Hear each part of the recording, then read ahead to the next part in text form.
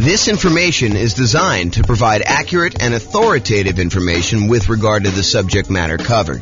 It is offered with the understanding that the presenters are not engaged in rendering legal, accounting, or other professional services.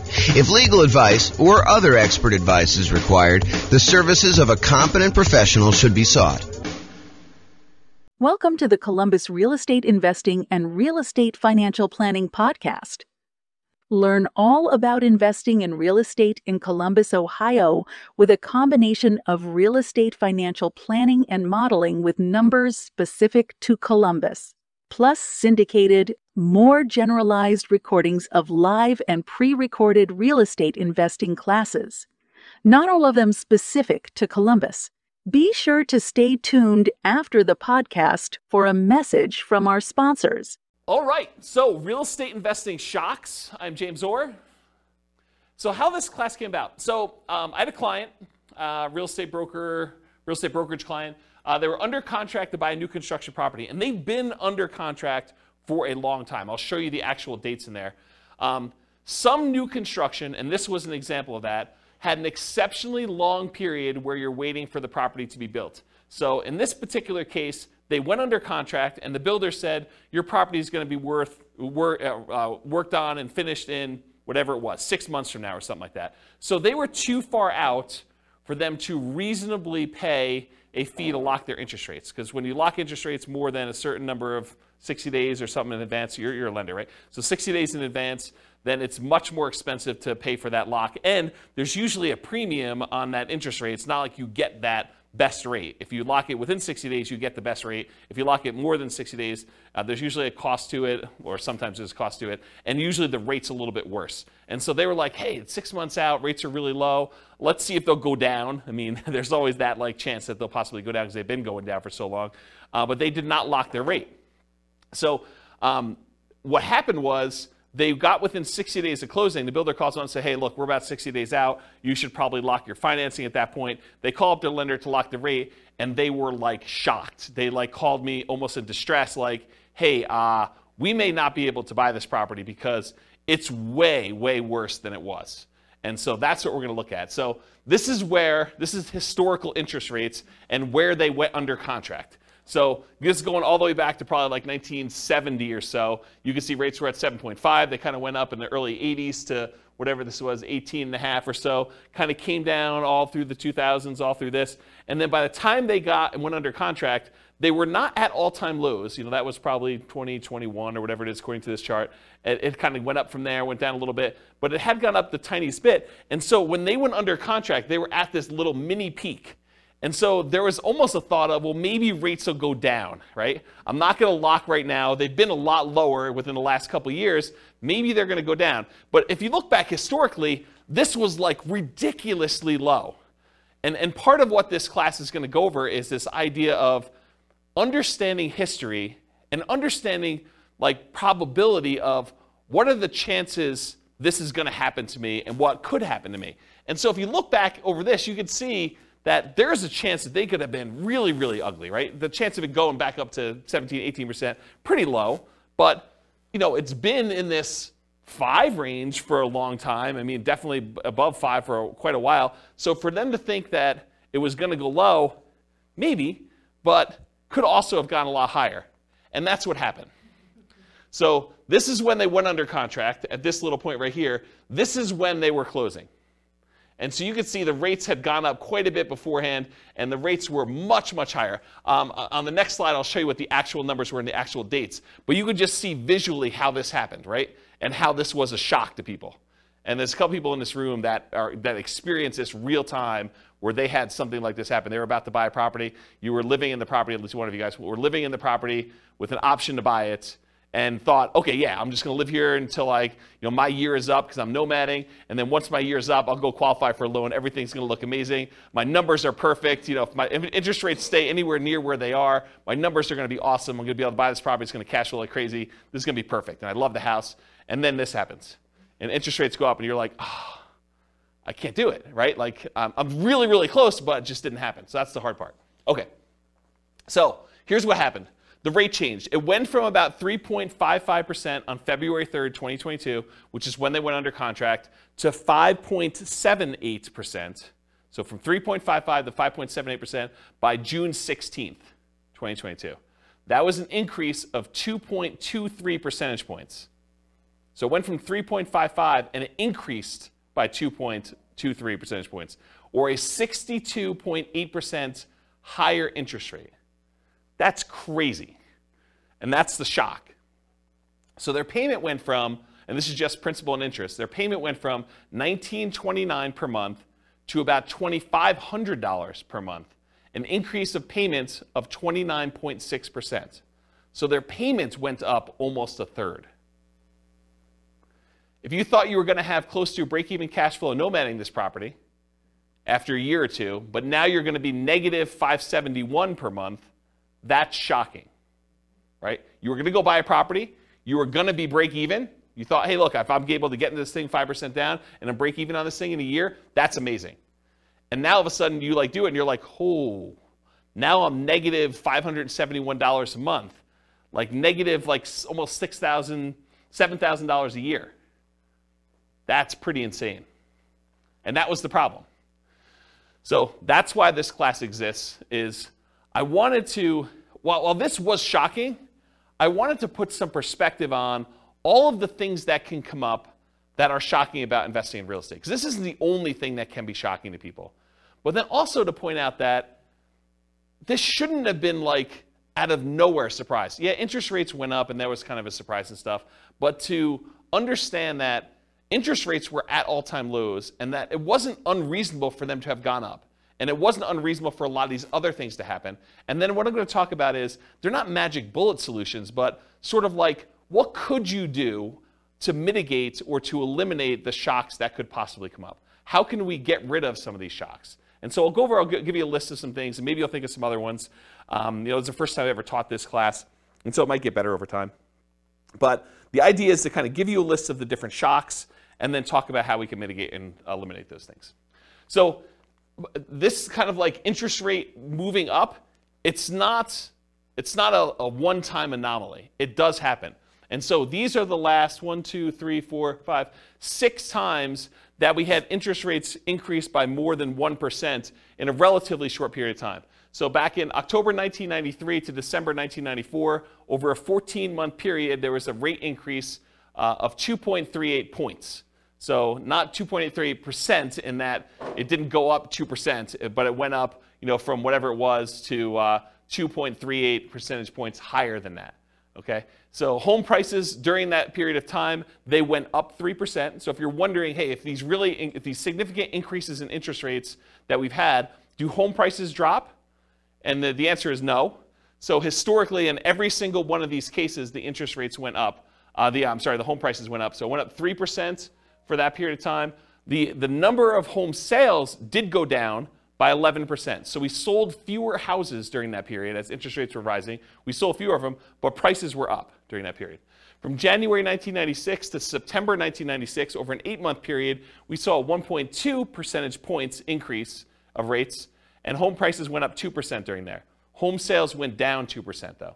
So it means we sold less houses, but they went up in value 2%. Yeah, Ben? I think this is a 2% increase in home prices during this period. That's what I think it is. I didn't actually go compile the data. I got this, I think, from Freddie Mac's website. Here's the address. You may want to go read their kind of the analysis, how they put it together. But my understanding is that it was 2% over that period of time. Yeah. And this wasn't a 3-year period. It was only 8 months. So January 96 through September 96, it only took 8 months for this to happen. And then it was 2% over that period of time. I thought it was 93 and 96. I was just looking at the start date column. Yeah, so this is start to end, start to end, start to end. So this is the period of time that this rate change happened and what happened to home prices and sales during that period. Got it. I was just looking, I wasn't looking at both columns. Yeah. Does that answer the question then, probably? Because I think that's, unless they annualize this, right? Which I think that it's just during that period. But it's possible they could have annualized it for all I know. It didn't say annualized. Okay, so in October 1998 to May of 2000, that's a 19-month period, interest rates increased 1.81 percentage points, and then home prices went up 13% over that period of time, and home sales went down 2%. June of 2003 to June 2004, 12-month period, 1.06 rate increase, and 13% increase in home prices, 2% actually increase in home sales during that period. And then June 2005 to July 2006, a 13-month period, 1.18 percentage point increase in the interest rate. Home prices went up by 7%. Home sales went down by 14%. And then November 2012 to December 2013, that was a 13-month period, 1.11 percentage point increase. Home prices went up 11%, and home sales went down 2%. Yeah, go ahead. What's our current one? I don't know because I don't know if it's stopped. So I think that they're waiting for that, but it's a lot because, I mean, even this one. It's like huge compared to Yeah, so our latest one was an increase of 2.23 percentage points, and it was over this period of time at least, right? So February to June. So that's pretty crazy, but it may not be done, and we need to stabilize. I'm not sure how they determine where it stops either because it's sort of arbitrary, to a certain degree. So on average, it was a 13-month period for the interest rate to adjust. The average rate adjustment was 1.46%. Home prices went up on average 8% during those periods, and we saw a decline in home sales by 11%. So, which, if you look at this, right, it's not a shock. I mean, it shouldn't be a shock that this happens, right? It was a shock to them because we weren't thinking about it, and you weren't thinking about it. You went under contract. You're like, oh, maybe they'll go down. Interest rates have been up a little bit from where they were in the bottom. Maybe we'll get lucky and the rates will go down. And we've got, we're far out from this 60-day period, so we'll just wait and see. But then this shows you that we shouldn't really be that concerned. Do you have a question, Austin? I saw you looking. No, I was just speculating. This is a guess. I wouldn't think it would be done currently because there's a potential still another hike coming. So until that, we know if that's going to change anything or not. I wouldn't think that this go around this year would be finalized yet. I wouldn't say finalized. I was just thinking like our current number is bigger than any number on that list. Yeah. And so probably in a year, if it keeps going up, it will be worse.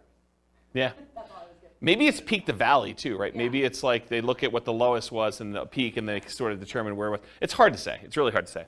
There's some speculation in the room for the recording about like whether we should use the current one now and whether it's going to continue or not. So we don't know.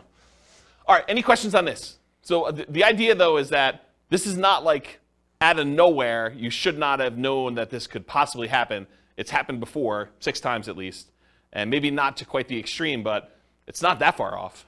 From what we've seen, and we'll have to see what happens. Okay, so here's a quote from Dan Sullivan. Basically, the quote is: "If you've got enough money to solve the problem, you don't have the problem." And a lot of the issues that we're going to see are related to if you're willing to spend the money, it's not really an issue, right? If you can afford the difference in the price, the monthly payments, or buy down the interest rate, or some combination of their two, it's really not that big of an issue. The challenge is a lot of times we don't want to spend the money or we don't have the money. And so we'll talk a little bit about that. Okay, so this is sort of a weird philosophy I have, and I've never heard someone explain it quite like I'm about to explain it to you. But I heard some slight variations on this. So if you have a variation, I'd be interested to hear about it. But here's this concept for me. If I'm walking down the street and I look down and I notice my shoe is untied, it is not a big deal for me, right? Like, my shoe's untied. Shoes with shoelaces get untied. It's not that big of a deal. So I expect my shoe to become untied because that's what happens. I don't complain to people. I'm not like, hey, guys, did you see this? My shoe, it's untied. It's a real problem. Like, this never happens. Like, it's just crazy. Can you believe this happened to me? I was walking down the street and my shoe got untied. You don't complain to your fellow investors that your shoe is untied. You don't let it remain untied, frozen in fear, unwilling to do what is required to fix it. It's not like, hey, what do I do? Like, my shoe is untied. There's nothing I can do about this. What should I do? This is crazy. It's never happened before.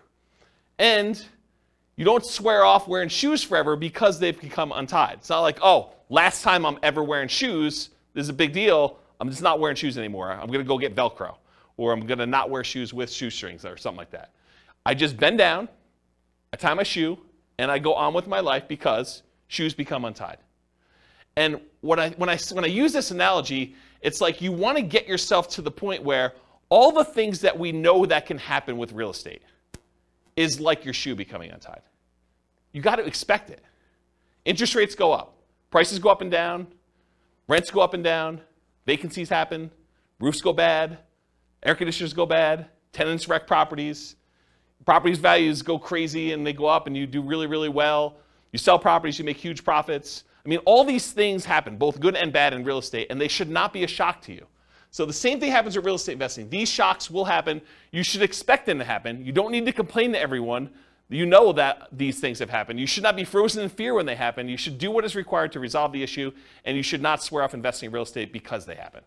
So it's this philosophy of you got to get to the point where mentally it's like your shoe got untied.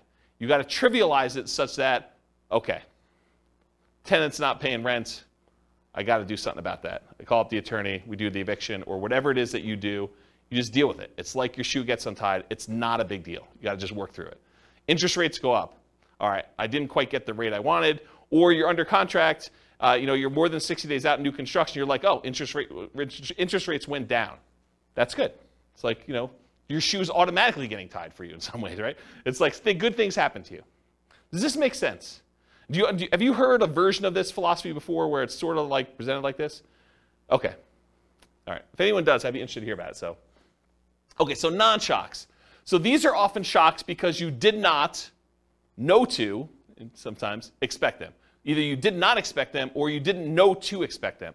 But you probably should come to expect them. A lot of things we're going to talk about tonight, they're going to seem like, yeah, that makes sense, but I don't always think about it when I'm doing the thing, and so I forget about it, and then when it's a shock to me because it happens, right? So this is thinking about things probabilistically, not this will always happen or this will never happen, but there's a chance, a small chance that this could be really ugly. There's a large chance that this is going to be fine, and there's a medium-ish, smallish chance that something could happen and it makes it, inconvenient where I have to bend over and tie my shoe, okay? So what are the chances you'll need to deal with this, and what do you do if it does happen? And here are some examples of the shocks that we're going to cover. All the contingencies you have in your contract, they're there for a reason. Things that you can terminate a contract on, that's why you can terminate, because sometimes you discover things while you're under contract that you were not as you expected. They're shocks to you. So we'll talk a lot about those. All the maintenance you have on properties, all the repairs you have on properties, and capital expenses that come up with properties. Guys, roofs go bad. You should budget to have to spend $5, $10, $15, $20, $50,000 on a roof. Whatever it's going to cost you to replace a roof, you got to know it's coming. Got to know ACs go bad. You got to know furnaces go bad. You got to know that flooring wears out. Kitchens get outdated or wrecked or destroyed by tenants sometimes. Bathrooms get destroyed. It's part of the thing. Your shoe becomes untied. Roofs go bad, right? So you can't complain when you have a roof go bad. You just have to budget, plan, and spend the money to replace the roof. That's part of what you need to plan for. All the property ownership issues. People slip and fall. You get sued. Neighbors complain. They do irrational things. They'll come over your house without you knowing, without you expecting them. All that crazy stuff. So all the property ownership issues, all the property management issues. At some point, someone's going to claim that you treated them unfairly. Even if you do treat them fairly, they're going to feel slighted in some way. Tenants are not going to pay rent sometimes. Even if you do the best job at screening tenants, all these things are going to happen. I'm not trying to be negative about it. It's just be a realist. Realize that this stuff occurs, and you got to treat it like it's a shoelace. Like, okay, I got to deal with that. I'm just going to deal with it. Going to tie my shoe and move on. All the natural disaster and accident issues. So there's going to be hurricanes, there's going to be earthquakes, there's going to be floods, there's going to be other stuff, things that you did not expect could happen to your property are going to happen. They could be small probabilistically, but they're possible to happen. All the asset protection issues. So all the things about slip and falls and people suing you and perhaps challenging your ownership of properties, multiple properties, or you getting in car accidents and people coming after you for that. All the stuff you deal with in normal everyday life exists. So just be aware of that. So including all the different things we're discussing in tonight's class. There are reverse shocks, as I've hinted at before. Sometimes shocks go in your favor. Home prices go up while you're under contract. Interest rates drop before you can lock in financing at a reasonable rate. The $10,000 roof repair you thought you were going to have to make when you're under contract to buy a property turns out to just be a minor patch job for $500 that buys you 5 more years. The ancient-looking air conditioner that isn't working is fixed with a simple service call for a few $100s, and it ends up working for another 10 years. These things happen. Just like you buy a property when the air conditioning is working, and it turns out you need a whole new AC unit just randomly. Like it's the coils are cracked or something that you just could not tell while you were under contract. So good and bad things happen to you. Does that make sense? Okay. So here's the intent of the class. Raise your awareness of what the shocks are. Try to give you some of the simple ideas of what the possible ways are to mitigate or eliminate them, and that there are no magic bullets or magic solutions to many of these shocks. It's not like I'm going to magically solve the roof issue or the interest rate issue for you. I'll tell you some tips and how I think about it, what you can do for it, but they're not going to solve all the issues for you. So just realize that up front. Okay? Okay, so here's the class format. We're talking about shock, what it is, and then how to mitigate and completely eliminate it if possible. And then I use this abbreviation ME instead of saying mitigate, eliminate all night. So ME is going to be an abbreviation on the slides that show the mitigation, elimination sort of slides. Okay, so here's some general principles. These are sort of things that, in general, help dampen the impact of any of these shocks. Okay, so many of these are universally applicable to all types of shocks. Number one is reserves. You really should have reserves to invest in real estate. These will help mitigate the overwhelming majority of these issues. Again, if you have the money to solve the problem, you don't have the problem. If you have the money to replace the roof, it's annoying, but you got a new roof, and now your property is good for X number of years. You know, if you need to replace an AC, just replace the AC. If you can afford to buy down the rate and get it back there, you buy down the rate. Yeah, it's not ideal. You just do it, though. If you want the property and it's going to be a good investment for you long term, you just figure it out. And if you want rates when rates drop down, you can refinance again.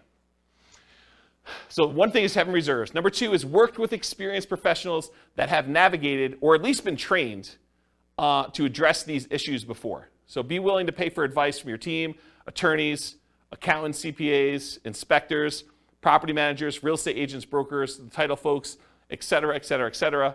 If you're willing to have people that have gone through this before and can help you navigate and understand, well, typically here's how we deal with this, here are some solutions we usually use, or put it in perspective for you, I think that's worthwhile. Study history. So know what has happened in the past, and ideally not just the very recent past. As I showed you on that chart with interest rates coming down, they were really looking at, and I didn't ask them this, but I assume that they were really looking at that last 5 years or so where interest rates were really, really low. And they were like, hey, look, we just came off a really, really low interest rate. Maybe these rates are going down again. But if they look back over a very long period of time, they would have seen that it's not unreasonable that the rates did what they did, right? And then have a backup plan whenever possible. So what is your plan if this happens? Maybe really low probability, but what are you thinking? And maybe there's things you can do now that will make it easier for you in the future should that come up. And then evaluate what your risk exposure is and determine what level you're okay with. If rates go up by 0.5 point, am I still in? If rates go up by 2 points, am I still in? If rates go up by 5 points, am I still buying this property? And just evaluate what makes sense for you. What are you willing to deal with? What are you not willing to deal with? And then patience. I think this is part of the manage your expectations sort of philosophy. It's like, what's reasonable for you? Like, what do you expect to happen? Do you expect every property that you go to buy that you will have no things come up on inspection? Or that you'll never have a property go vacant? Or you'll always be able to get the rent you estimated when you buy a property? Or that rents always go up? You can always rent it for more than you rented it for the previous time. Managing your own expectations and knowing what it is. You don't hit home runs every at-bat. It's not like every time you do this, everything goes perfectly and you score. Do what is within your circle of control and let go of things outside your circle of control. They had no control over the interest rate. They did have control as to whether they were willing to pay the premium to lock in that early. It seemed so expensive at the time to lock in whatever that was, 6 months ahead of time. But it was probably, in retrospect, not that they should have done this, but in retrospect, it probably was cheaper than what they ended up paying. That was within their control. And then remember this concept of expected value. If you've not heard this before, it's a pretty interesting phenomenon. It's kind of like a math way of thinking. If you have aces, you're playing poker and you've got 2 cards down. If you've got aces and someone else has 2-5 offsuit, you have the odds in your favor if you have aces and they have 2-5. And if you kind of played out an infinite number of hands, more times than not, the aces will win. And so you have an advantage. Your expected value, your expected chance of winning with the aces is much higher than someone who has a 2 and a 5 in their hand. However, can someone who has aces lose? Yes. Yes, they can. So the idea is that they can have the advantage. Everything could be going in their favor, but they could do everything right, but they could still not have things go their way and they could lose. What's crazy to think about sometimes, though, is the 2-5 offsuit can also do everything wrong and still win. Right? They could go and play the hand completely wrong, but the cards that they get dealt in the middle of the table end up being 3, 4, 5. And that's what's hard to understand. So you got to think to yourself, okay, the odds look really good if I do these things for me to win. Not saying I'm guaranteed to win, but they look really, really good. And you got to be careful because sometimes, like with the 2-5 offsuit, you do the wrong thing and you get rewarded. You locked in 6 months earlier and paid the premium, and that seemed like the wrong, it may have even seemed like you were doing the right thing at the time, and maybe that ended up not being the right thing. And you could still end up that being correct if you had interest rates go up by 2.65%, over that period of time too. Okay. Any questions on patience? Cool. So I'm going to go over some different groups, the stuff before you buy a property, the stuff when you're under contract, the stuff post-closing once you own a property, some things specific to selling, and some extras. I think there's only one extra that I've gotten here. So that's the groups we're going to do. So let's go over before you buy. And some of these, once I go over one or two of them, they're similar enough, we're going to be like, okay, we already know that. All right, so you're out looking for a property to buy. You find an amazing one. You want to put in an offer, and maybe even do put in an offer, but you find out there are multiple offers. This could be a shock to you. If you've never been in a market where you have multiple offers on a property, or you've never bought a property before and realized that the really popular, very desirable properties sometimes get more than one person bidding on it, you may not be ready for this. Anyone who's kind of been buying a property in the last 2 years has been like, oh yeah, multiple offers here, we see 20 of them. But if you're brand new, you haven't seen that, could be a shock to you. If you are looking for the best of the best properties, why would it surprise you that other people also like that property and want it too? So it should not be a shock. So here's the mitigate or eliminate thing with multiple offers. If you are willing to compete, make strong offers that have the best chance of getting accepted. And I have a slide coming up from a class I did called the 10 tips to get offers accepted in hot markets. I'll kind of give you the 10 tips, but if you really want the 2-hour version of that, go watch that class. And then the next thing when you're doing multiple offers is work with a professional who understands multiple offers and can give you some tips for doing it. And again, you're not going to win every one of them. It's just impossible. If you have 20 offers on a property, which is an extreme case for really, really hot markets, 19 of them don't get it. And then know your market. Sometimes it makes sense to make a strong offer right away with short deadlines to avoid competing offers. You go see a property, you're like, okay, this one's really, really good. I definitely want this. I have a feeling it's going to get multiple offers on it. So I'm going to come in hot tonight, make an offer, tell them I need an answer by 9 a.m. tomorrow. And you come in really strong with your offer. It has to be so compelling that they're not willing to wait to see what other people are willing to do. And so that could be a strategy. Or sometimes it makes sense to wait, let all the other people show it, let them put in their offers, and then have your agent call the other agent and say, hey, what is my guy really wants it. What does my guy need to do in order to get this one accepted? What do they need to beat? And they can tell them, go ask your seller, because sometimes you're not supposed to give away that information without permission from your seller, but go ask your seller, say, look, if you want the best offer, I'm willing to come in and make it happen. You just need to tell me what that number is. And so there's an incentive for the seller to tell you what number it needs to be. And it is impossible to always know which one of those options to go with. You can't know whether you should come in early or you can't know if you should wait, because there's maybe some agents or some sellers that are like, if it's a reasonable offer, I just want it, I want to get it done with. And sometimes it's like, I want what's happening at the end. Okay? Can't see? All right, cool. So 10 tips to get offers accepted in hot markets. So this is from a 2-hour class I did of the same title.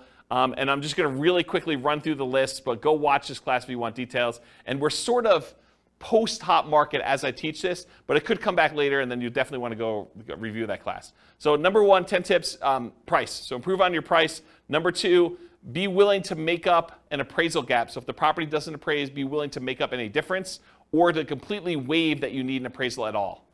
Number 3, use escalation clauses. So sometimes you'll want to say, I'll go $5,000 above the next highest offer. So you can actually use an escalation clause to increase your offer price to that. Number 4, call the seller's broker and find out what the seller wants in their offer to make sure you can match as many things as possible so that the seller gets what they want. Sometimes it's not always about price. A lot of times it's about price, but sometimes it's timing, or I really don't want to move the pool table, or I really don't want to do an FHA loan. As long as it's conventional, I'm fine. I've got concerns that it won't go FHA or VA or whatever it is. So you got to find out what the seller wants. You do that by calling the seller's broker.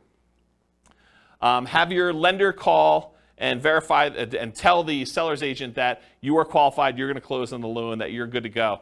And make sure you have the best ideal loan for getting the job done. One that's going to be easy for that property to sell with. You can waive the inspection or do a limited inspection, or do no, or I guess waive it is do a no inspection at all, but you can do things with the inspection to make it more attractive. You can look at what's happening in the neighborhood to make sure you understand what you're going to need to do in order to get that offer accepted. If all the properties in the neighborhood are selling for 10% above asking price and you're coming in at list price, it's going to be hard for you to get that offer accepted. Earnest money. So you could increase how much earnest money you're putting up with a deal. I think that signals some strength. You could also make your earnest money non-refundable so that if you don't close for any reason, you don't get it back. That's a stronger offer than saying, I've got these contingencies, and if I can't get my loan or the inspection comes back weird or something else happens, then I'm going to get my earnest money back. That leaves the seller in a little bit less secure position. No conditional sales, so you do not need to sell your property before you buy this property. And then in some cases, especially when you're an investor and you're willing to buy more than one property, being willing to accept a backup position, because a certain percentage of the offers that do get accepted fall out. And if you're in backup position, there is a chance that you will not have to be in a bidding war again, competing, that you'll just by default be in first position and get the offer accepted. So that's my quick list of 10 tips to get offers accepted in hot markets. Any questions on those? All right, sweet.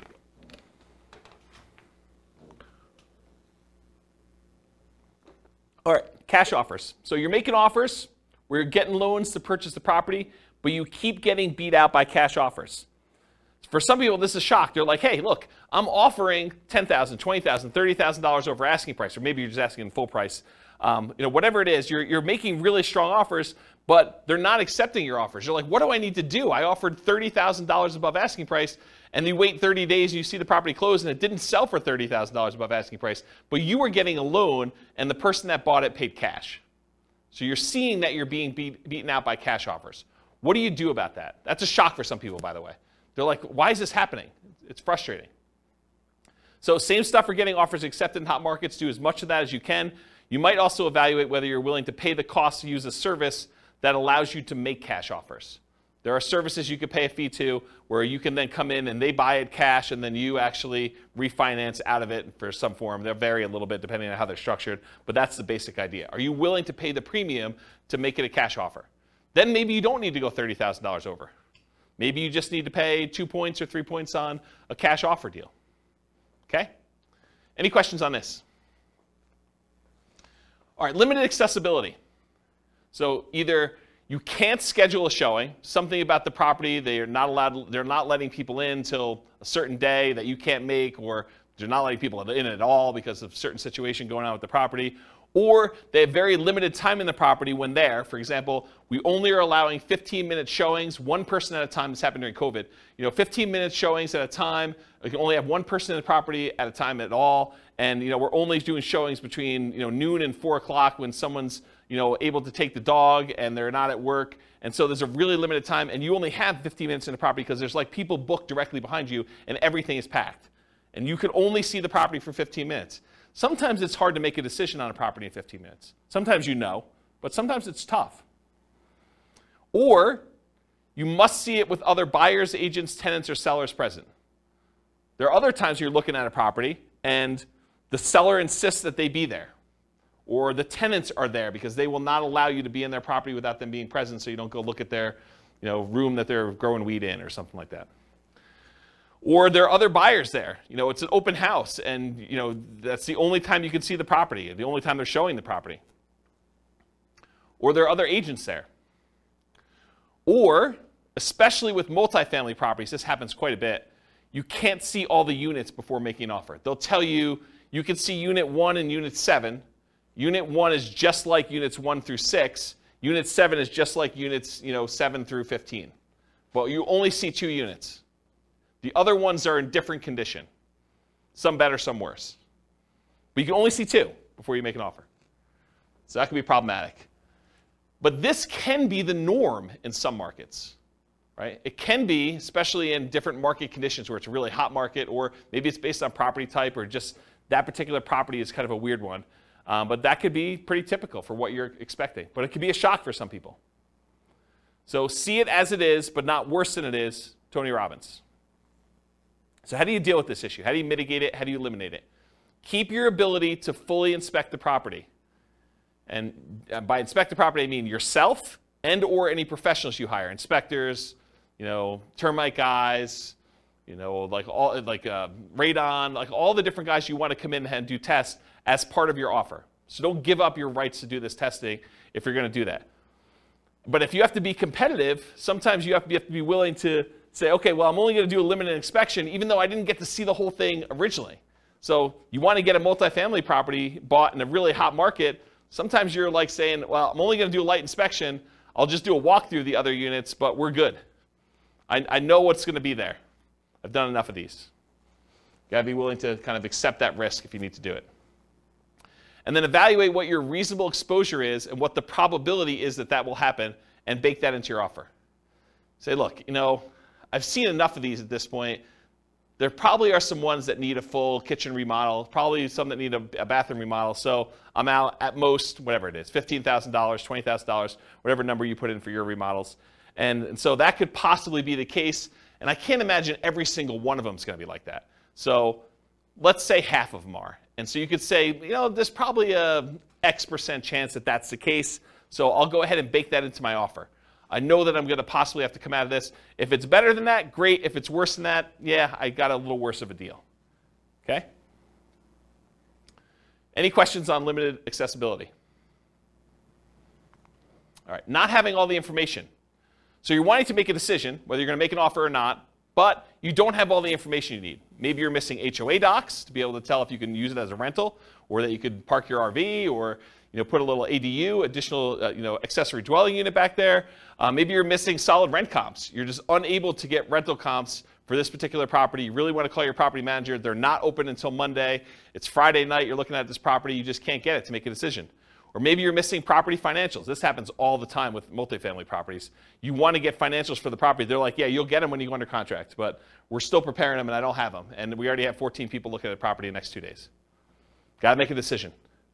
You're missing info on the condition of parts of the property you're unable to see. Snow is on the roof, tenants in one or more of the units. It's a hoarder house. You can't see past all the boxes and garbage. There's times when you will not have the information you need in order to make a decision. So how do you deal with, how do you mitigate or eliminate this lack of information? It's rare that you'll have all the information you need up front, especially with multifamily properties. You need to move forward to get more information, like going under contract, but keeping key contingencies. So if you're like, look, I really want to see the financials, well, make your offer, subject to you getting these financials and being able to terminate the contract if you can't get them. And again, you got to weigh this. If you ask for so many contingencies, it may make your offer weak and you may not get it to begin with. So you got to balance this act of, hey, look, I'm making an offer. I'm not demanding that I have the financials, but I really want to see them. But I'm moving forward regardless of what they are. And then you make your decision based on that. And sometimes doing things like what I just suggested of moving forward but getting the information later comes at a cost.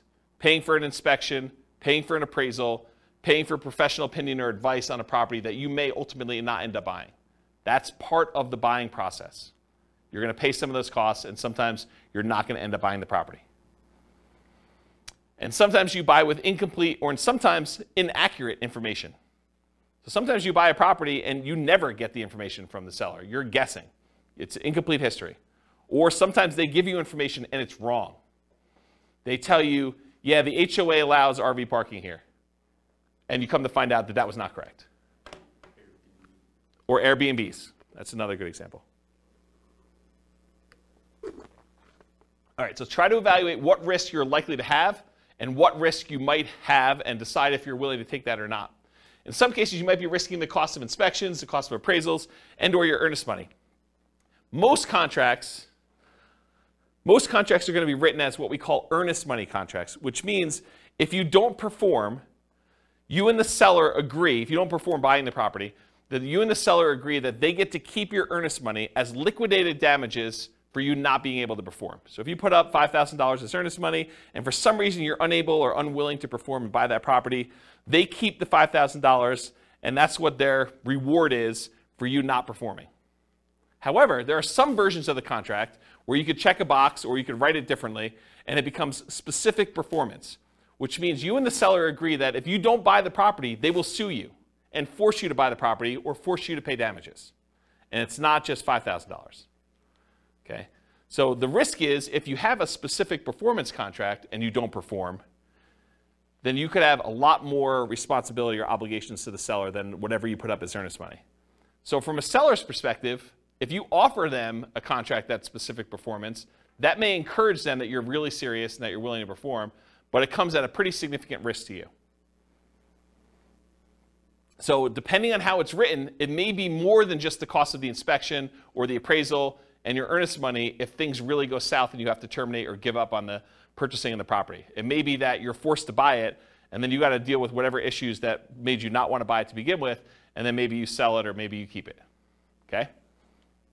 Any questions on this lack of information? And that does apply to like more than just this. Like if you're trying to terminate a contract and it's specific performance or earnest money, it's not limited to this one idea. It's just in general. I just finally got to it. Does that make sense, everybody? Okay, cool.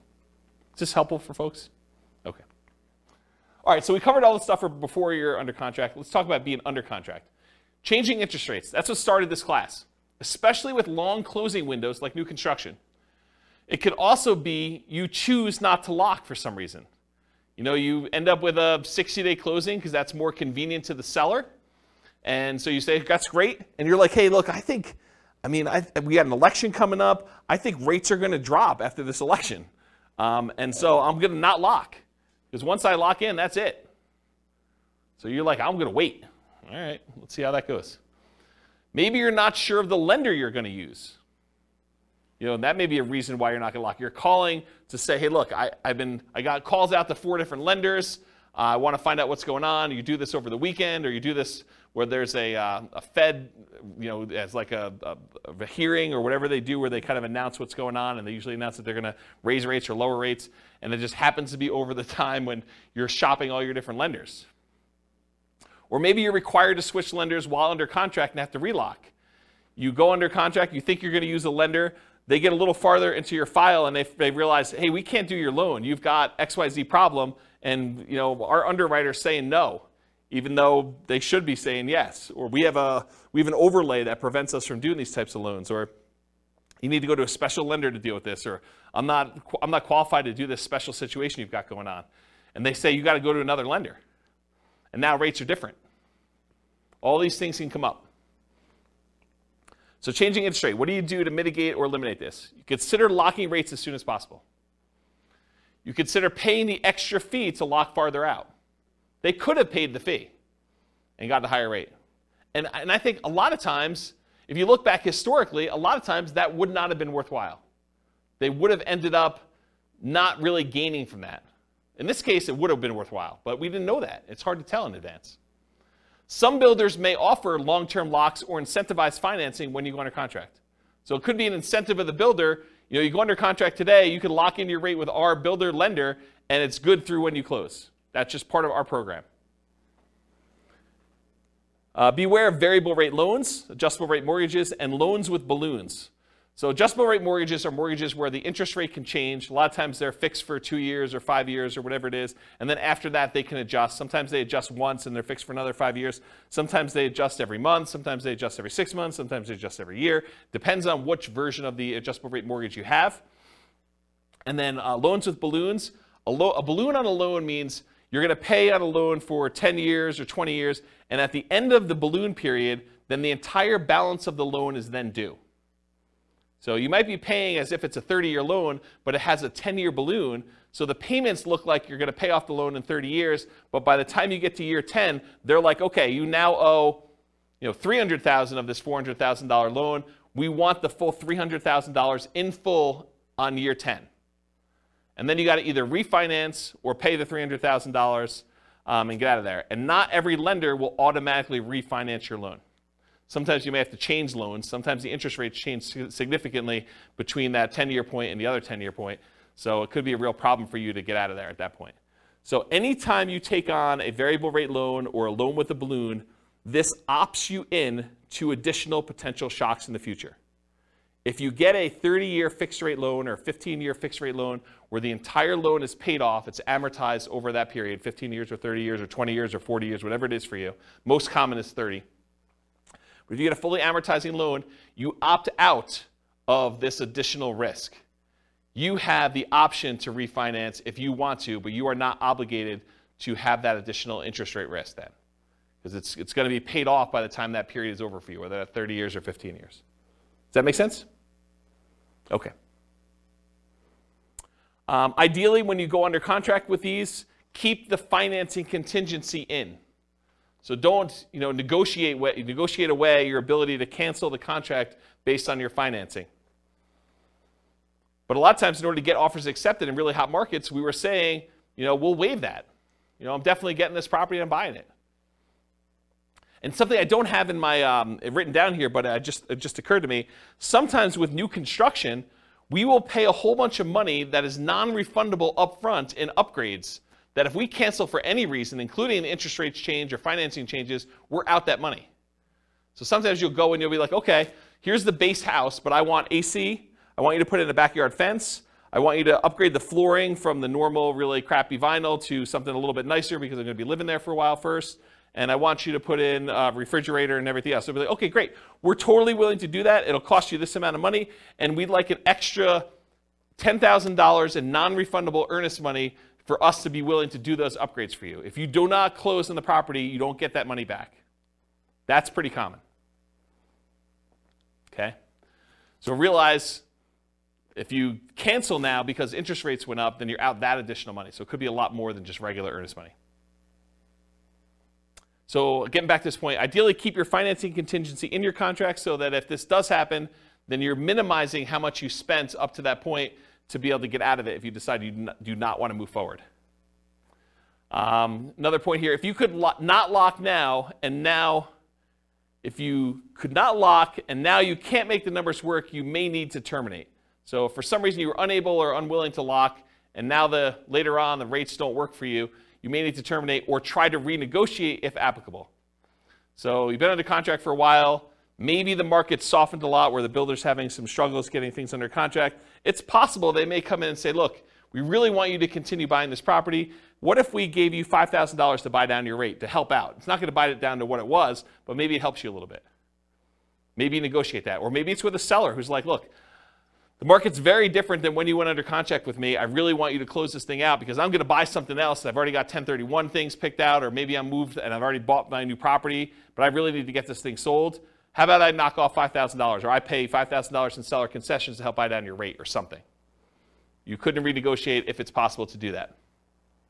Of course, if you do cancel for some reason, you might be at the cost of any inspections you did, any appraisal money you spent at that point to get the appraisal done, any earnest money if you're outside of your ability to cancel without getting your earnest money back, and maybe some other out-of-pocket costs.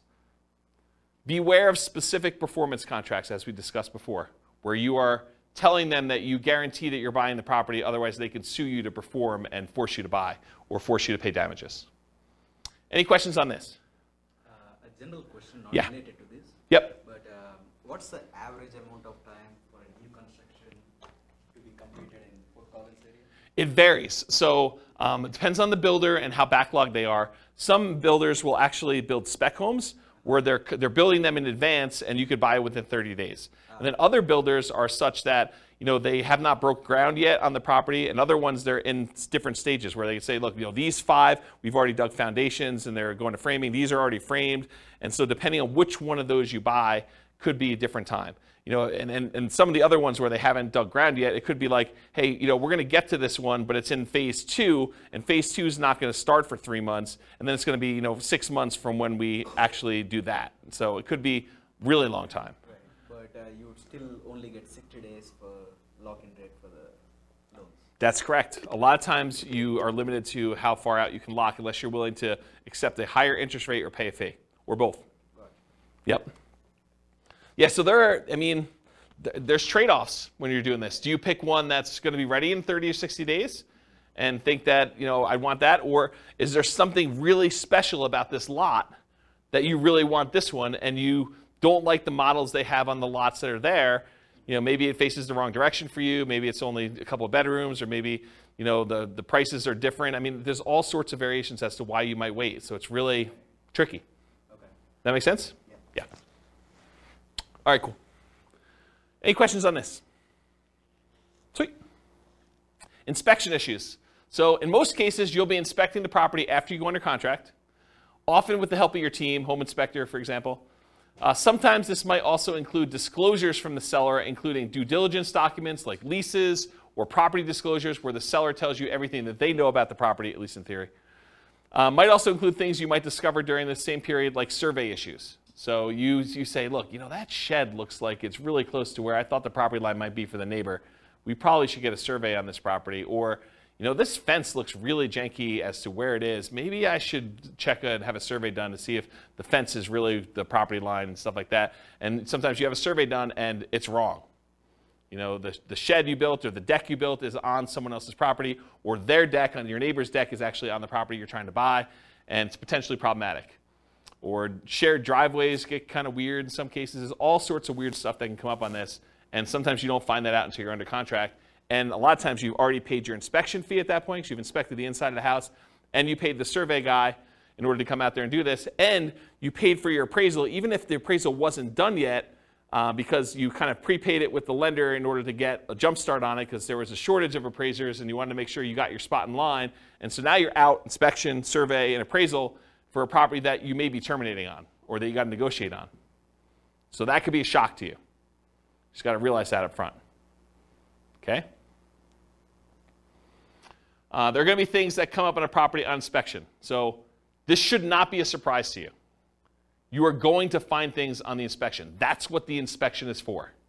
Okay? The inspection is to get a second set of eyes, a professional's eyes, or 2 or 3, depending on whether you're going to bring in specialists for other things like radon and asbestos and meth and mold and all things like that. So you might get more than one inspector's eyes on it or as a professional. Maybe even contractors give you opinions about what things are going to cost and what things need to be done for certain issues you may see on the property.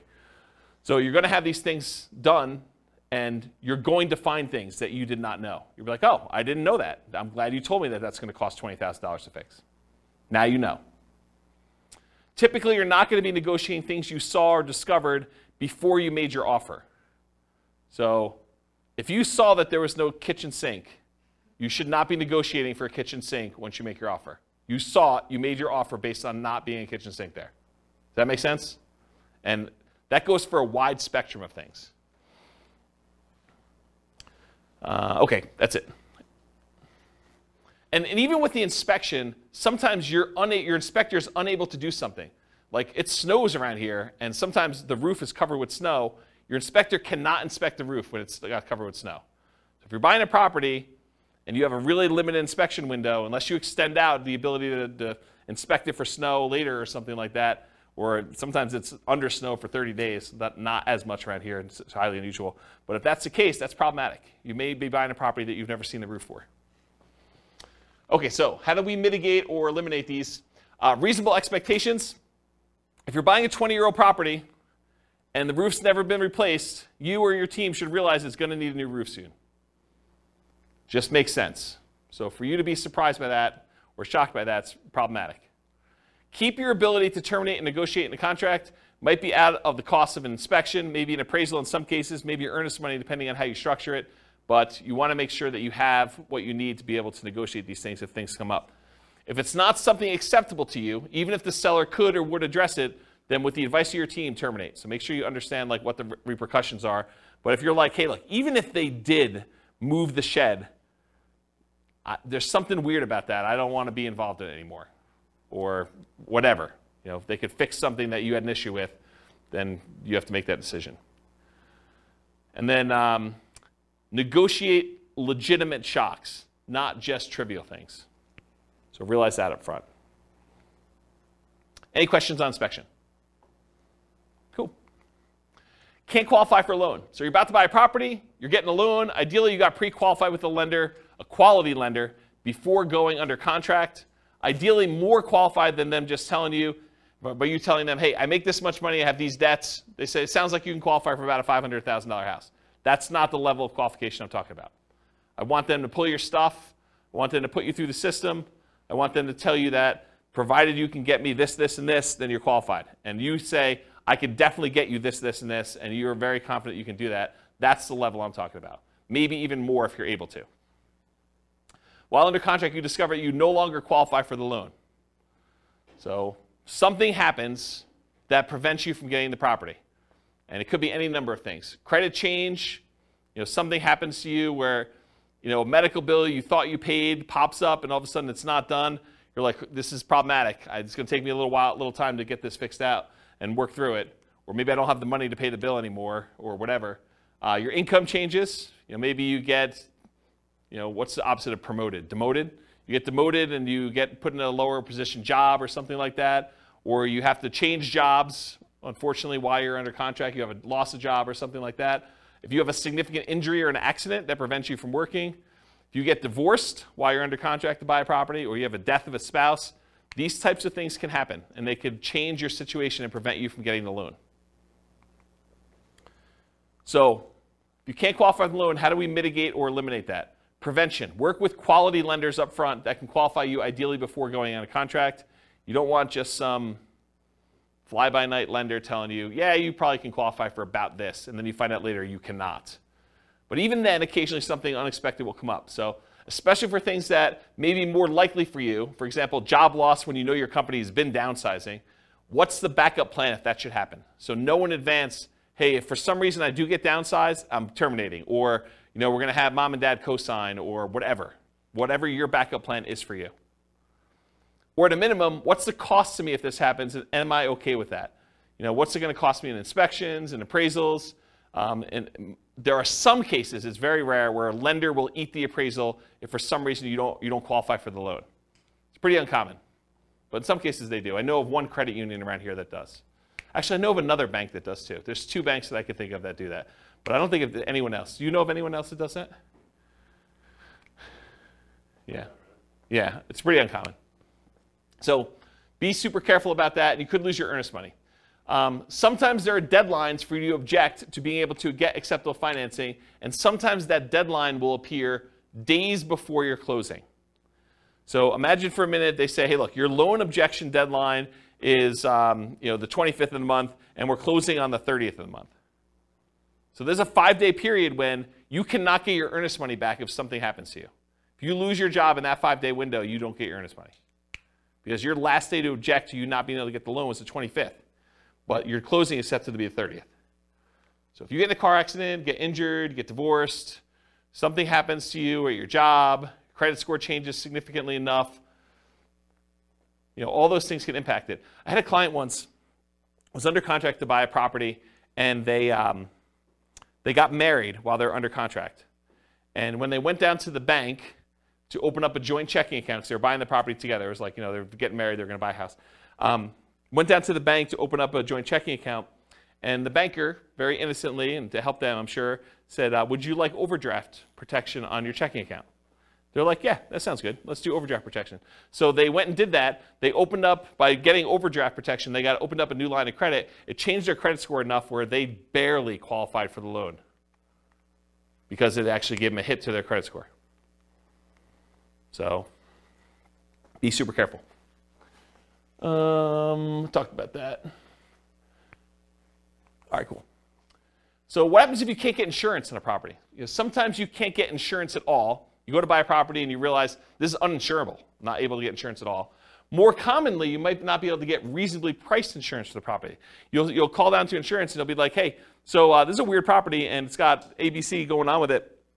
in order to get insurance, it's going to be 3 times what you thought it was going to be. You're like, whoa, that is expensive. So be aware that that can happen. Sometimes properties are in flood zones, and you might not know they're in a flood zone. It's not like there's water on the ground in flood zones all the time, right? It's flood zones because it occasionally gets flooded. So flood insurance can be expensive. It might be more expensive than you thought it was going to be based on location, age, composition, history, something like that. So be aware. Other one on here, fire. Fire? There's a lot of places that won't not insure homes because of what they're considered in terms of property. Like if you were in Netherlands or other areas, it can be really hard to insure. So they could not insure them because they're in some type of fire area where like forest fire or something like that? Yeah. Yeah, that's kind of what I was thinking about location, but yes. Yep. Yeah, so how do you mitigate or eliminate this risk of can't get insurance? You can check with your insurance agent before you make an offer. I'm not sure I would go to that extreme, but you could. I mean, that's one way to mitigate or eliminate it. Sometimes you still run into the unexpected, though. They give you a quote, think it's something, then when they finally formally submit it, something weird comes up. Most lenders require insurance if you're getting a loan, so are you willing or able to buy the property for cash if you can't get insurance on the property? And is it that good of a deal? You could also try alternate insurance providers, other insurance agents, especially ones that do more unusual policies. So I had a property once that I personally bought, and I don't remember the details. This was probably 20 years ago at this point. But there was some really weird thing where I was unable to get insurance on it, and I had to go to like one of these really obscure insurance agents to get the policy on it. And it was a little bit more expensive. It wasn't that bad. It was probably like 50% more than what I was expecting it to be. It wasn't a deal killer, but it was unexpected. It was unusual. So realize you might need to go to some weird insurance company to do that. Won't appraise. You're under contract to buy a property at a certain price. You hire and you pay for an appraisal. Usually you've already had your inspection and pay for that as well at this point. You might also have committed to other expenses, like paying for a moving truck and or storage units because you're getting ready to move. Maybe you close with a buyer who is purchasing your property that you were living in, and now you're living in a hotel with friends waiting for this house to close, and you get to the end and it doesn't appraise. So the property is not appraised for what you're under contract to buy it for. What do? You could negotiate with the seller to try to come to terms with an acceptable price for both of you. And it depends on the status of the market and whether they had 19 other offers behind you as to whether or not they're willing to negotiate that. Might mean you're paying more than appraised value. So they may say, look, it was $20,000 under the purchase price is $20,000 above what it appraised for. How about we split the difference? Well, you're paying $10,000 more than it appraised for. And how does that work out mathematically, down payment-wise? You got to come up with the 5% or 10% or 20% or 25% of whatever the appraised value is, plus the difference. So if you agree that you're going to pay $10,000 above appraised value with the seller, you got to come up with 25%, if you're buying it as investment property as an example, of the appraised value plus the $10K more. Are you willing to do that? Are you able to do that? And if you can still terminate based on appraisal, you might be able to get your earnest money back. If you're like, hey, look, I don't want to buy this property because it appraised for $30,000 less than what we're under contract for, so I think I want to cancel. And so you paid for inspection, probably paid for the appraisal, but probably can get your earnest money back if your deadline is still there and you're able to do that in a contingency. Yeah? Can you also get another appraisal? In some cases, you may be able to get another appraisal. Sometimes that can really vary, right? Appraisal. It can. You could also contest the appraisal. Yeah, sometimes you could say, hey, look, you use really bad comps. These are not comparable sales. Yep, those are also good mitigate, eliminate options. Is FHA? I think FHA sticks with the property. I think if you have an FHA appraisal on a property, I'm pretty sure that sticks with the property for like 6 months or a year or something like that. Talk to your lender to get details. But certain appraisals will stick with the property, even if you go and try to hire another lender to do it. With conventional financing, I'm pretty sure they do not, as of right now, and this could change. Lending policies change all the time. Okay, title or HOA issues. So you're under contract to buy a property. You negotiated to have the right to review the title work with your attorney and the HOA documents. While you're reviewing the title work and the HOA documents, you discover something unacceptable in the title documents or HOA documents that prevent you from doing what you want to do with the property. For example, having an RV or being able to do short-term rentals or being able to have rentals at all or something like that.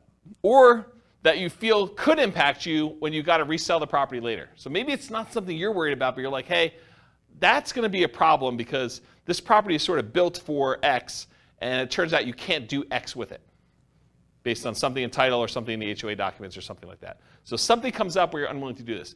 As a side note, this is like one of my little weird pet peeves. Is your real estate agent competent to review title work for you? Are they trained on how to review your title work and tell you what is going on with it, whether there's a problem in there or not? The answer is no. We do not get trained on title work. Title work is an attorney type thing. It's a legal thing. So your real estate agent is not qualified. So you should not rely on your real estate agent to review your title work. All right, so how do you deal with, mitigate and eliminate title HOA issues? So in some cases, the seller could do something to solve the issue. You can negotiate with the seller to try to come up with terms that are acceptable to you to fix or mitigate the issue. For example, if you thought you were going to be able to park an RV on the property, but the HOA says you can't, then would you be okay with an X dollar discount instead? That could be a possible solution. If you could still terminate based on title or HOA, you might be able to get your earnest money back, often out the costs up to this point, whatever that is, inspection, appraisal, etc. Any questions on this? Cool. All right, post-closing. What if you can't get rent?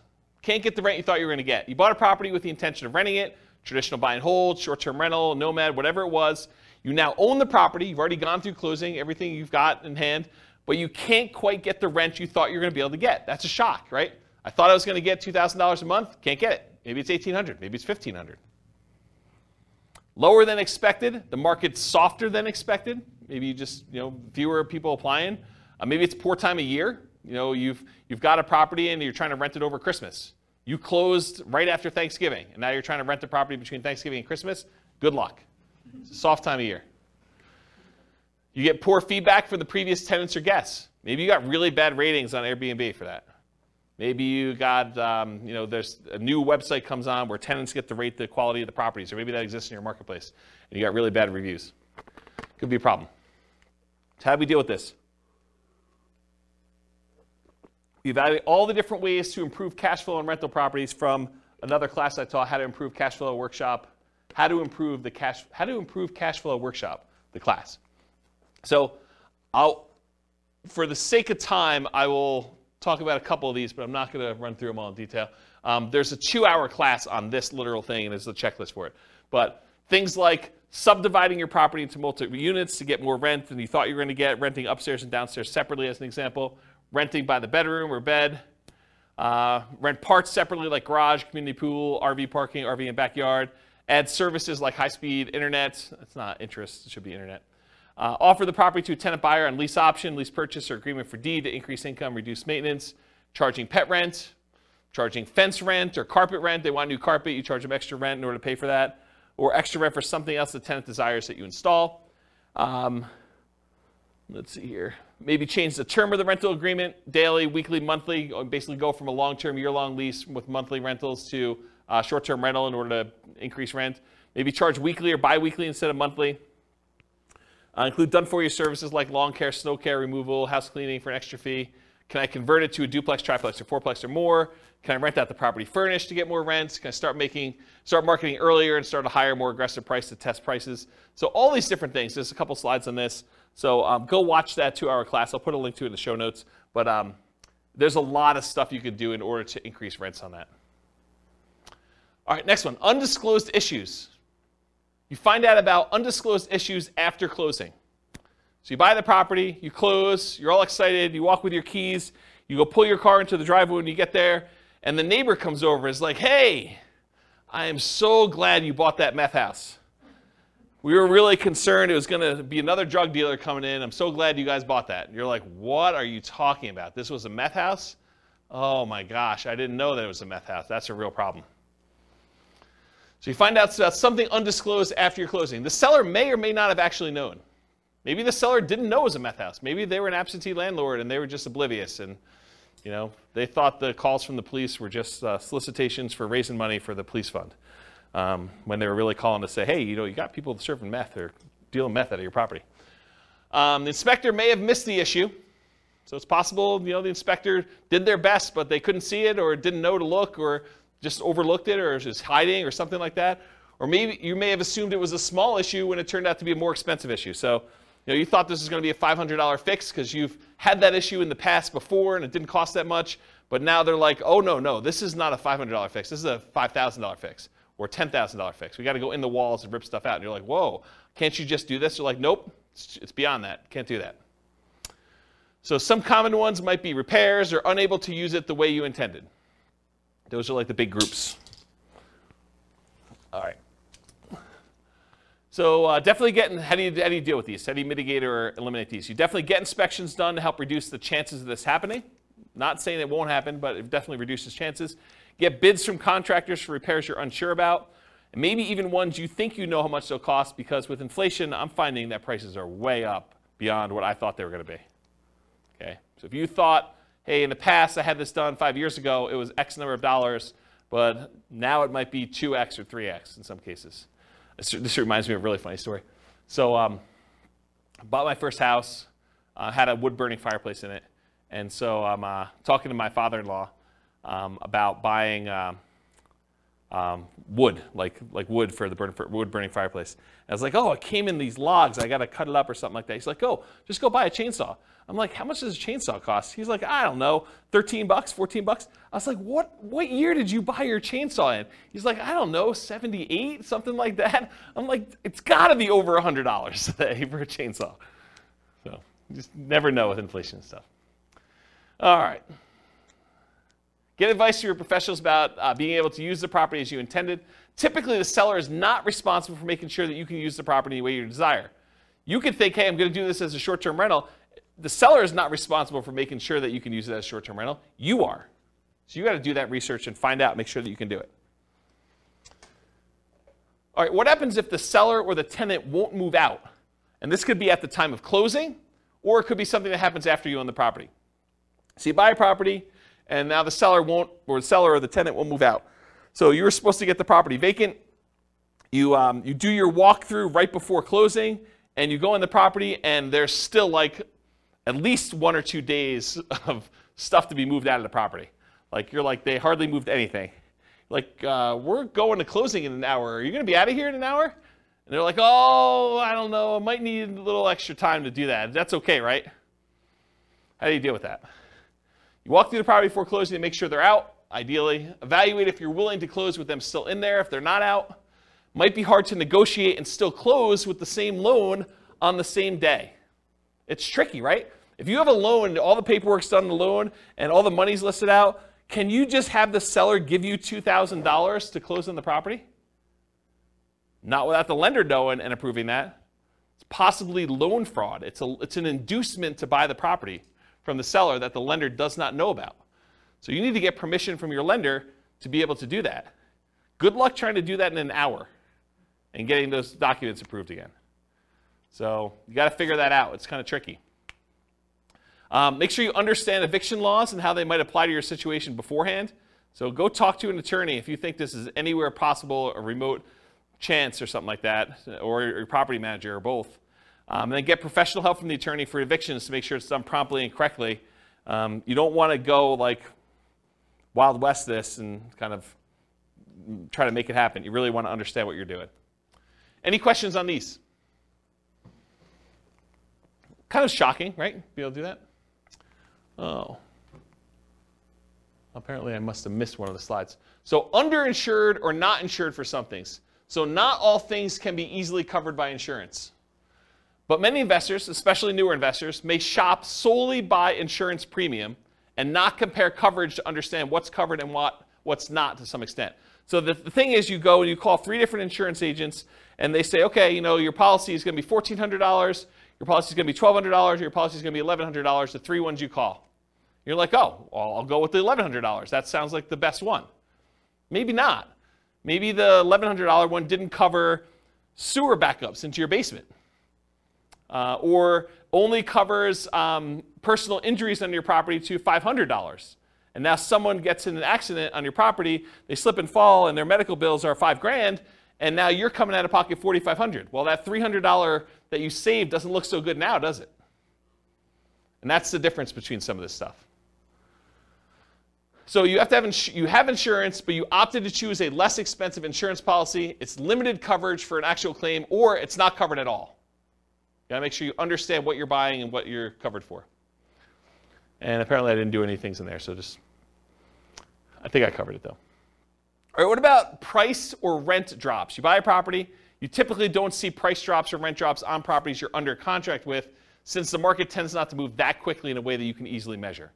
Right? You're under contract for 30 days typically. You're not going to see a price drop or a rent drop in that particular amount of time. While you own the property, the price drops or the rents drop. So change your strategy to one that has longer term perspective. Convert a fix and flip to a long-term rental as an example. So if you bought a fix and flip and you're buying a property, and for some reason you're unable to sell it for the profit margin you wanted, maybe you decide to convert it to a long-term rental, hold it for a year or two until you have the profit margin you want, and you fix it that way. Okay. Change the use to improve the value. So you were using it one way, long-term rental, now you change it to short-term rental. Use long-term leases, still likely to have issues when the lease is up. So if you use a year-long lease and rents drop, you've got a rent fixed in for a year, but at the end of that year, if rents had gone down, they may drop and you may need to adjust it down at that point. But it'll keep you propped up for a year. And then go watch that class on how to improve cash flow. They'll talk about other strategies for dealing with rent drops in there. Any questions on this one? Cool. HOA restrictions. HOA won't allow your intended use. You can find out after you buy that your HOA won't allow for rentals. Could be that they change their policy after you own the property. So this has come up for some clients before, so it's kind of important. Let's say you bought a property and you planned on using it for a rental. And while you own the property, the HOA gets together and all the different members of the HOA vote to change the rules of the HOA so that now you can no longer do regular rentals or short-term rentals or something else. That's potentially problematic. And in some cases, they may have to grandfather you in if you were already using it that way, but maybe they don't. You should definitely know the rules around you for what that could be.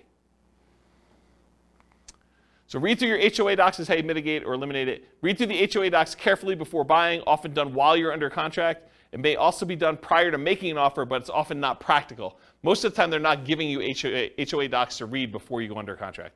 Most of the time, it's done afterward. You may not have access to them until you're under contract, and you may need to act quickly on in-demand properties just to get your offer accepted. Get the help from your attorney interpreting them if you're concerned. Your real estate agent is not reading all these HOA docs. So you should be reading them and getting the help of an attorney if you need help interpreting them. We're not trained on that. It's not like we get training on interpreting HOA covenants. What about loan call due? Oh, this is an interesting one. I put some slides I've never put in a presentation before here, so this will be interesting for you guys. Loan call due. So you decide you want to buy a property, like buying it subject to, or maybe even on a lease option, as you'll see here in a second, or you move it into a LLC after you buy it for asset protection reasons. You know, things like that, where you're like, you don't think it's a big deal, but now the lender's like, wait a minute, you now triggered this due on sale or due on transfer clause. What happens if the loan gets called due? Oh, that's pretty interesting. So let's take a look. How do you mitigate or eliminate this? You understand and get advice on the Garn-St. Germain Depository Institution Acts of 1982, which discusses loans being called due. Talk to an attorney about it before doing these types of creative deals and asset protection strategies. And I want to be 100% clear. I'm specifically talking about buying properties creatively, where the seller leaves their loan in place and you take ownership of the property. Buying the property subject to the existing financing, or where the seller has the loan existing in place and you agree with the seller to wrap the financing where they get part of the payment and then part of the underlying loan is paid. Or, and this is the part where you really need to pay attention, or you own a property, you got the loan, and you decide to move the property into an LLC. Okay? So have a backup plan, be able to pay off the property, refinance, or bring it in to partner or refinance. So that's one of the things to do. Now I'm going to talk to you about the Garn-St. Germain Depository Institution Act of 1982. There's a link on here with this on here, but since you guys are not going to go read it, I'm going to explain it to you, okay? Because I want you to understand what this covers and what this doesn't. So this is 12 U.S. Code 1701 J3, preemption of due on sale prohibitions. This is all about due on sale clauses. Definitions. For the purposes of Section 1, the term due on sale clause means a contract provision which authorizes the lender at its option, they can do it or not do it, to declare due and payable sums secured by the lender's security instrument if all or any part of the property or any interest therein securing the real property loan is sold or transferred without the lender's prior written consent. So if you actually sell or transfer in the property without the lender's written consent, this is what this applies to. The term lender means a person or government agency making a real property loan, or any assignee or transferee in whole or in part of such a person or agency. The term real property loan means a loan, mortgage, advance, or credit sale secured by a lien on the real property, the stock allocated to a dwelling unit in a cooperative housing corporation or a residential manufactured home, whether real or personal property, and the term, the residential manufactured home, means a manufactured home is defined in section blah, blah, blah, which is used as a residence. The term state means a whole bunch of other stuff. I'm going to ignore that line. All right, so let's get into this. The loan contract in terms governing execution or enforcement of due on sale options and rights and remedies of lenders and borrowers, assumptions of loan rates, section 1, notwithstanding any provision in the constitutional laws of any state or the contrary, a lender may, subject to subsection C, enter into or enforce a contract containing a due on sale with respect to a real property loan. So they can enforce this. Except as otherwise provided in subsection D, the exercise by the lender of its option pursuant to such a clause shall be exclusively governed by the terms of the loan contract. So basically the terms of this are in the document itself, and all rights and remedies of the lender and borrower shall be fixed and governed by the contract. So it's in the paperwork you sign at closing. In the exercise of its option under a due on sale clause, a lender is encouraged to permit an assumption of real property loan at the existing contract rate or at a rate which is at or below the average between the contract and market rates, and nothing in this section shall be interpreted to prohibit such assumption. So basically what they're saying is, hey, if you're taking a property over subject to, the lender is encouraged, according to the law, to permit you to assume the loan at a rate that is at or lower than what it is. Okay? They don't have to, though, but they're encouraged to. All right. There's a bunch of stuff in here. I'm going to see where I want to start reading. I'm going to skip some stuff. So it talks about the dates that these come into play, basically any stuff before 1982, which is no longer really relevant. So I'm going to skip that part. It says respective properties originated in national banks or credit unions. That's what it applies to. Does not apply to, it does apply when they have successors or transferees. So here's something interesting. So does not apply pursuant to subsection. A lender may require any successor or transferee of the borrower to meet customary credit standards applied to loans. So they may require you to have a credit report and apply to the loan. And the lender may declare the loan due and payable pursuant to the terms of the contract upon the transfer to a successor or transferee of the borrower who fails to meet such customary credit standards. So if you don't qualify for the loan to assume it, the lender could say, then all of it's due. That's their solution. A lender may not exercise its option pursuant to a due on sale clause in the case of transfer of real property, which is subject to this subsection where the transfer occurred prior to that date. I probably didn't need to read that one. Okay, that's good. Here we go, though. This is where it gets really crazy. Okay, here's where the exceptions are. Exemption of specified transfers or dispositions. Have you guys ever heard this concept? Like, if you're going to go buy a property subject to, or you're going to move something to an LLC, as long as you kind of do it into a trust, everything's good to go, right? We're going to see about that. All right, so the lender may not exercise its option pursuant to the due on sale clause upon 1, the creation of a lien or other encumbrance subordinate to the lender's security instrument, which does not relate to a transfer of rights of the other occupancy of the property. So if you get another loan on the property, you get a second mortgage, does not trigger due on sale. 2, the creation of a purchase money security instrument for household appliances. You get a loan to buy household appliances, does not trigger due on sale. A transfer by device, descent, or operation of law on the death of a joint tenant or tenant by its entirety. Someone dies, they transfer ownership of the property, that's exempt. The granting of a leasehold interest of 3 years or less. If you rent the property for 3 years or less, that does not trigger the due on sale clause. However, I'm going to continue reading. Not containing an option to purchase. If you do a lease with an option, that triggers the due on sale clause. Says it right here. If you do a lease option, it triggers the due on sale clause. A transfer to a relative resulting from the death of a borrower. So you die, you want to give it to your kids, that's cool. Doesn't trigger the due on sale. Transfer where the spouse or children of the borrower become an owner of the property. That does not trigger the due on sale clause. A transfer resulting from a decree of a dissolution of marriage, legal separation agreement, or from an incidental property settlement agreement by which the spouse of the borrower becomes an owner of the property. You get divorced, one owner owns it or something related to that, doesn't trigger it. A transfer into an inter vivos trust. This is the one we were talking about, right? A transfer into an inter vivos trust in which the borrower is and remains a beneficiary, and which does not relate to a transfer of rights of occupancy in the property. So yes, if you transfer into a trust where the seller still is the beneficiary of the trust, that does not trigger the due on transfer clause. But what does? You transfer into a trust, and then that trust's beneficiary is someone other than the original seller, the original owner of the property, that does trigger it.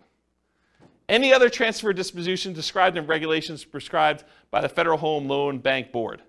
Isn't that crazy? Now you've read it. Now you know. Doesn't that just dissolve all asset protection? Yes, right? So here's the thing. So the question was, does that just dissolve all asset protection? It's super interesting to think about. Because if they transfer ownership to another entity, because an LLC is another entity, that is by design what the LLC is set up for. It's not you. You are not that LLC. You're trying to set up a legal entity that is not you. So if you transfer it from you to an LLC, you have transferred ownership. Right? So what does that mean? It means that the seller can choose at their option do due on sale. The lender can, yes. It's not, they're not obligated to, and you don't see this happening very often, but I want you to understand from a shock perspective, because this is the class for it, right? That, hey, if you have a property you transfer to an LLC that you got a regular, like, conventional loan on and had a due on transfer clause, and you do this, don't be surprised that it could get called due, right? That's the point. And doing a lease with an option agreement could also trigger it. Doing a lease for more than 3 years could trigger it. Right? A 3-year term. That's what it said. Crazy. I see some confused looks. Is this like the first time you've ever heard this? No, can you negotiate with the, can you tell your, I mean, I guess my question is, do you tell your lender, or do you just hope it doesn't happen? The question is, can you tell your lender? I mean, what do you do? You just hope for the best. I think the correct answer to this one is you need to talk to your attorney. And you need to have your attorney explain to you the risk. And I suspect, I'm not an attorney, not giving you legal advice, I suspect most attorneys would say, this never happens, move it into an LLC, it's not a big deal. But you read it now. I'm not making stuff up. I wouldn't write it like that to just arbitrarily make something up for you. This is like from, where is it, Cornell Law. The address is on there. www.law.cornell.edu/US code/text/12/1701J-3. Go look it up yourself. You can read the code directly from their website. This is it. Okay? So, I'm not going to read this last page because it's not germane. But you guys now see what the issues are. Okay? So when you see it online, it's not a big deal, blah, blah, blah. Now you know kind of like you're playing in this gray space and you understand it all. All right, so selling. Any questions on that? I kind of abruptly ended, but surprise! You guys got to learn about due on sale clause. Shock. Whatever it is there. Interesting, right? It's kind of fascinating. So I knew you guys would never go read it, so I wanted to read it to you. It's this gray area of, do I really read you a code, like law code in a class? And you guys are like, ah. But then there's some really interesting things that you have to like, you wait for it. It's like, okay, the build-up's there, but where is he going with this craziness? Well, this is where I was going. Okay, so selling. What if you're selling, you get no offers? That's a shock for a lot of people, especially when you're used to getting 20 offers. You're trying to sell your property, you're marketing it or hired a professional market for you, and you're not getting offers on it. So how do you mitigate or eliminate that? Increase your marketing, improve the desirability of your property, and I define that as change the price, improve the price in some form or another, improve the condition of the property, make it more desirable for them to want to buy it, or improve the terms or financing available for the property. Those are really the three levers you can pull, right? You can increase exposure, get more people looking at it, and hopefully you find the one that wants to buy it. You can change the price to attract more people to it. You can change the quality of the property itself, or you could change the terms upon which you're selling it, or the financing is another way of saying that. So you could bribe them to get better financing. If they couldn't afford the $2,000 a month P&I payment, you could pay $5,000 to buy down their interest rate. Now it's $1,900. Now it looks more attractive. That type of idea. Any questions on this? Buyer backs out. You're trying to sell a property. You got a buyer on the hook. They're under contract to buy the property with you. What happens if they don't go through with it? Marketed property for sale, find a buyer, buyer backs out. So mitigate or eliminate this. Realize that your negotiating power diminishes significantly once you go under contract, and it shifts largely to the buyer with their contingencies. Your strongest negotiating position is before you accept an offer. So try to negotiate as much as you can before that point. You lose a ton of power once the buyer goes under contract and they have all their normal contingencies in the contract. Then the power shifts to them. And that's especially true in markets where the contract is written very pro-buyer, like Colorado, as an example. In some markets and market conditions, a property falling out of contract can stigmatize the property for some future buyers. They say to you, what was wrong that this buyer fell out? Why is the property back on the market? What's going on with it? And so you have a stigmatized property. Now, if you have 19 other offers behind the one that you accepted, that's less of a deal. But if it's a soft market, it's a much bigger deal. Make sure buyers are qualified and able to perform before going under contract. Do as much of your checking before you accept. Call their lender. Verify that they can actually get their loan. Verify that they're a strong buyer. Try to feel out the, see if you can read between the lines in the paperwork as if they're going to be a pain in the butt and ask for a ton of things on inspection or be really nitpicky about stuff, or, like if a buyer comes in, and this is going to sound horrible, but if a buyer comes in and in the additional provisions, they list out 14 other things they want you to do as part of you accepting their offer, that's a sign that you're going to have some interesting challenges with that buyer, right? You just know that's not normal. You're not usually seeing that. Seller to sweep the garden of the extra leaves before I take possession. Okay, you're sort of telegraphing, I'm a troublesome buyer. I've got some demands. And in some markets, you may still choose to accept that offer because you don't have anyone else. But got to realize that going in. All right, any questions on this? All right, conditional transaction chains. So the buyer's offer is contingent on them selling their home. Usually, but not always, the buyer's property is already under contract. So in some cases, a buyer goes out, they find your property, the one that they love, and they're like, I didn't know that I was going to find the property that I love the first time out. We were going to list our property for sale in the spring, but we really love your property. Will you go under contract with us now so that I could buy your property, and we will have our property on the market in a week? That happens. They really love your property, and now you got to decide, man, do I really want to have my property tied up while this other seller, now the buyer for you, goes and tries to list their property and tries to get it sold? And they don't even have it on the market yet. Well, now you're like, well, what price are you going to put it on the market, and what's it worth? Is this thing going to sit on the market for 6 months while my property's tied up? I really want mine sold. So you got to make some of those decisions. And then your buyers terminate their contract. So imagine for a minute, the buyer for you comes in. They say, I really want to buy your property. You're like, okay, what's the situation? You're like, well, we have a buyer already on our contract, and we gave them, they gave us 60 days to be able to close on it. So we can close on yours in 43 days because that's how long we have left to do it. So you're like, okay, I accept that. But now their buyer, for some reason on inspection or they can't get the loan or whatever, they terminate.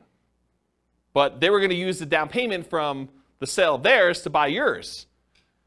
That's potentially problematic, So evaluate the strength and likelihood that your buyer's buyer will close on the property. You got to really look back at this and say, how sure are they going to close? Are they past inspection? How qualified are they? Can I talk to their lender? But you want to do all this before you accept their offer, because then you lose negotiating power. Understand this extra risk.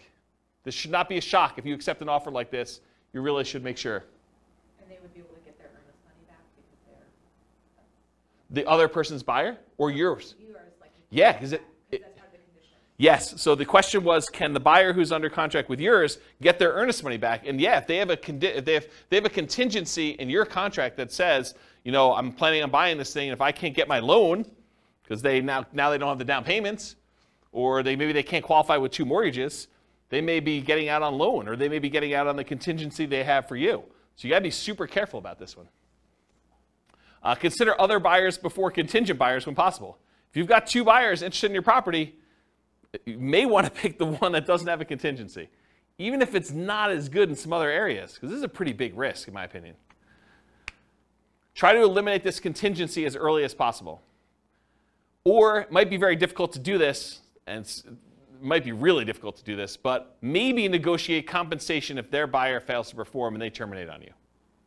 Say, look, I'm willing to wait and work with you, but if this current buyer fails, you need to put up an extra $2,000 hard, because I'm making decisions it's going to cost me more money in order to hold this property and have it off the market for you, because I got to move out in preparation for you buying this one, and I got to go buy something else. Maybe you then go under contract on something else, and it's problematic for you. So the time to negotiate this is when they're hottest, when they're most excited about going under contract in your property, not after you get them under contract and they thought, I won, right? You want to do this before you sign and do it. You want to negotiate these things. But it can be really hard to negotiate, really, really hard, especially if you don't have anyone else interested in yours, right? It's really hard for you to say, oh, we don't have anyone else. Why don't we just accept this one? And the thinking is, if they don't buy it, we'll just, someone else will come along. We'll keep it available for showings, and maybe someone will come along and do it. But the chance of someone coming along and being in backup position is relatively small. Not a lot of people are wanting to shop properties that are already under contract in some form, unless the market's hot, then they might. Okay, any questions on this? Cool. Extras. So I put one here about 1031 exchange issues. If you're trying to compete a 1031 tax-deferred exchange, you might be trying to buy a replacement property or to sell a property that you've already selected a replacement property for. So you're like, hey, look, I really want to buy this new building. I'll have to go sell my old building in order to be able to 1031 exchange into this new one, and I'm trying to work that out and the timing of it. It's higher stakes in a lot of cases because there can be significant tax consequences for you. It's not just all the other stuff we've been talking about. It's all the other stuff we've been talking about, plus now you might have to pay taxes on something that you didn't think you'd have to do. And it's capital gains tax and depreciation recapture tax if it's a rental for whatever period of time you held it, plus if you have any rollover from previous 1031 exchanges. So it can be something that shocks you. Sometimes it's an issue with timing, especially with new construction. You try to buy a new construction property as one of the properties you're 1031 exchanging out of, and for some reason the builder delays. There are contractors there, or there's construction delays or supply line delays or something like that. You thought I was going to easily be able to do this, and now you're pushing up against a deadline, or maybe you're over the deadline. Sometimes it is an issue with inspection, appraisal, or other contingency where you're like, I really don't want to proceed with this because I've got this other stuff going on. So how do we mitigate or eliminate this? Get a contingency on your replacement that the sale must go through, or you can cancel and get your earnest money back. So when you're about to go buy something else, tell them, I'm doing a 1031 exchange. If my other one doesn't close, I'm not buying this one. And I want that contingency up and through as far out as I can get it, right? So that you know, or at least as far out as the other one's supposed to close. Maybe more if you can. Carefully consider your replacement property or properties. Make sure that you evaluate those as the probability of being able to buy those and whether they look like they're definitely going through or this kind of iffy one or whatever you got going on there. And work closely with your 1031 exchange intermediary, the company you hire to do the 1031 exchange, to discuss what this looks like if things fall apart. Either your buy side or your sell side or whatever. Make sure you have those conversations to understand how they usually deal with it. This is like that expert advice sort of thing, right? And then make sure you have a backup plan. Because some of the consequences for this can be huge. If you owned a property for a long time, it's appreciated a lot. Tax bill could be pretty significant for these. So we're not just talking like, I got a I got to pay $500 extra a month on a rental property because the interest rate went up. This can be orders of magnitude higher, right? All right, any questions on this? Otherwise, I'm going to do conclusion. So, most of these shocks, if you think about the shocks we went through tonight, right? Should you anticipate most of these? Is there anything in there that's really a surprise? No, once I told you what they were like, yeah, I mean, this makes a lot of sense. They should be anticipated. You should see them. You should understand that these are likely to happen. Now, what probability? What's the chance of them happening? Could be really small, could be very common, right? So you got to understand like where we are with that. But getting professional advice and guidance and having reserves can help mitigate most, if not all, that we're likely to experience. Can you see that why having reserves can just say, okay, yeah, that's annoying, but if I want to do it, I'm still going to do it because it's just a little bit more money. And sometimes it's just money at different times, like the roof. It's not like you didn't have to do a roof. It's like you know a roof's coming. It's just now I had to do it at a time that was inconvenient for me. Study history to better understand what can happen. So it's helpful for you if you can look back and say, hey, interest rates have been a lot higher than where they are now. The chance of this thing going up from here is really high. And knowing that that's a real risk for you. Okay. Any questions? Was that helpful? Kind of a crazy class? Surprise. Surprise to all sorts of stuff. I really like that due on sale thing. I think that was pretty cool. No one goes and reads. They just say, on the internet, they say if you do a trust, that's how you get around it. Don't ignore what the law actually says. Just do the trust thing. Okay. All right, cool. No questions? Awesome. Thanks for coming, guys. I do appreciate it. I will see you all next week if you're coming. Bye-bye for now. With home prices up, mortgage interest rates up, and rents up, but not quite enough to counteract the higher prices and interest rates. Cash flow on rental properties in Columbus is harder than ever. Book a call with the Real Estate Financial Planner to apply our proprietary 88 strategies to improve cash flow on your rentals. See the show notes for a link to schedule your call and improve your cash flow today.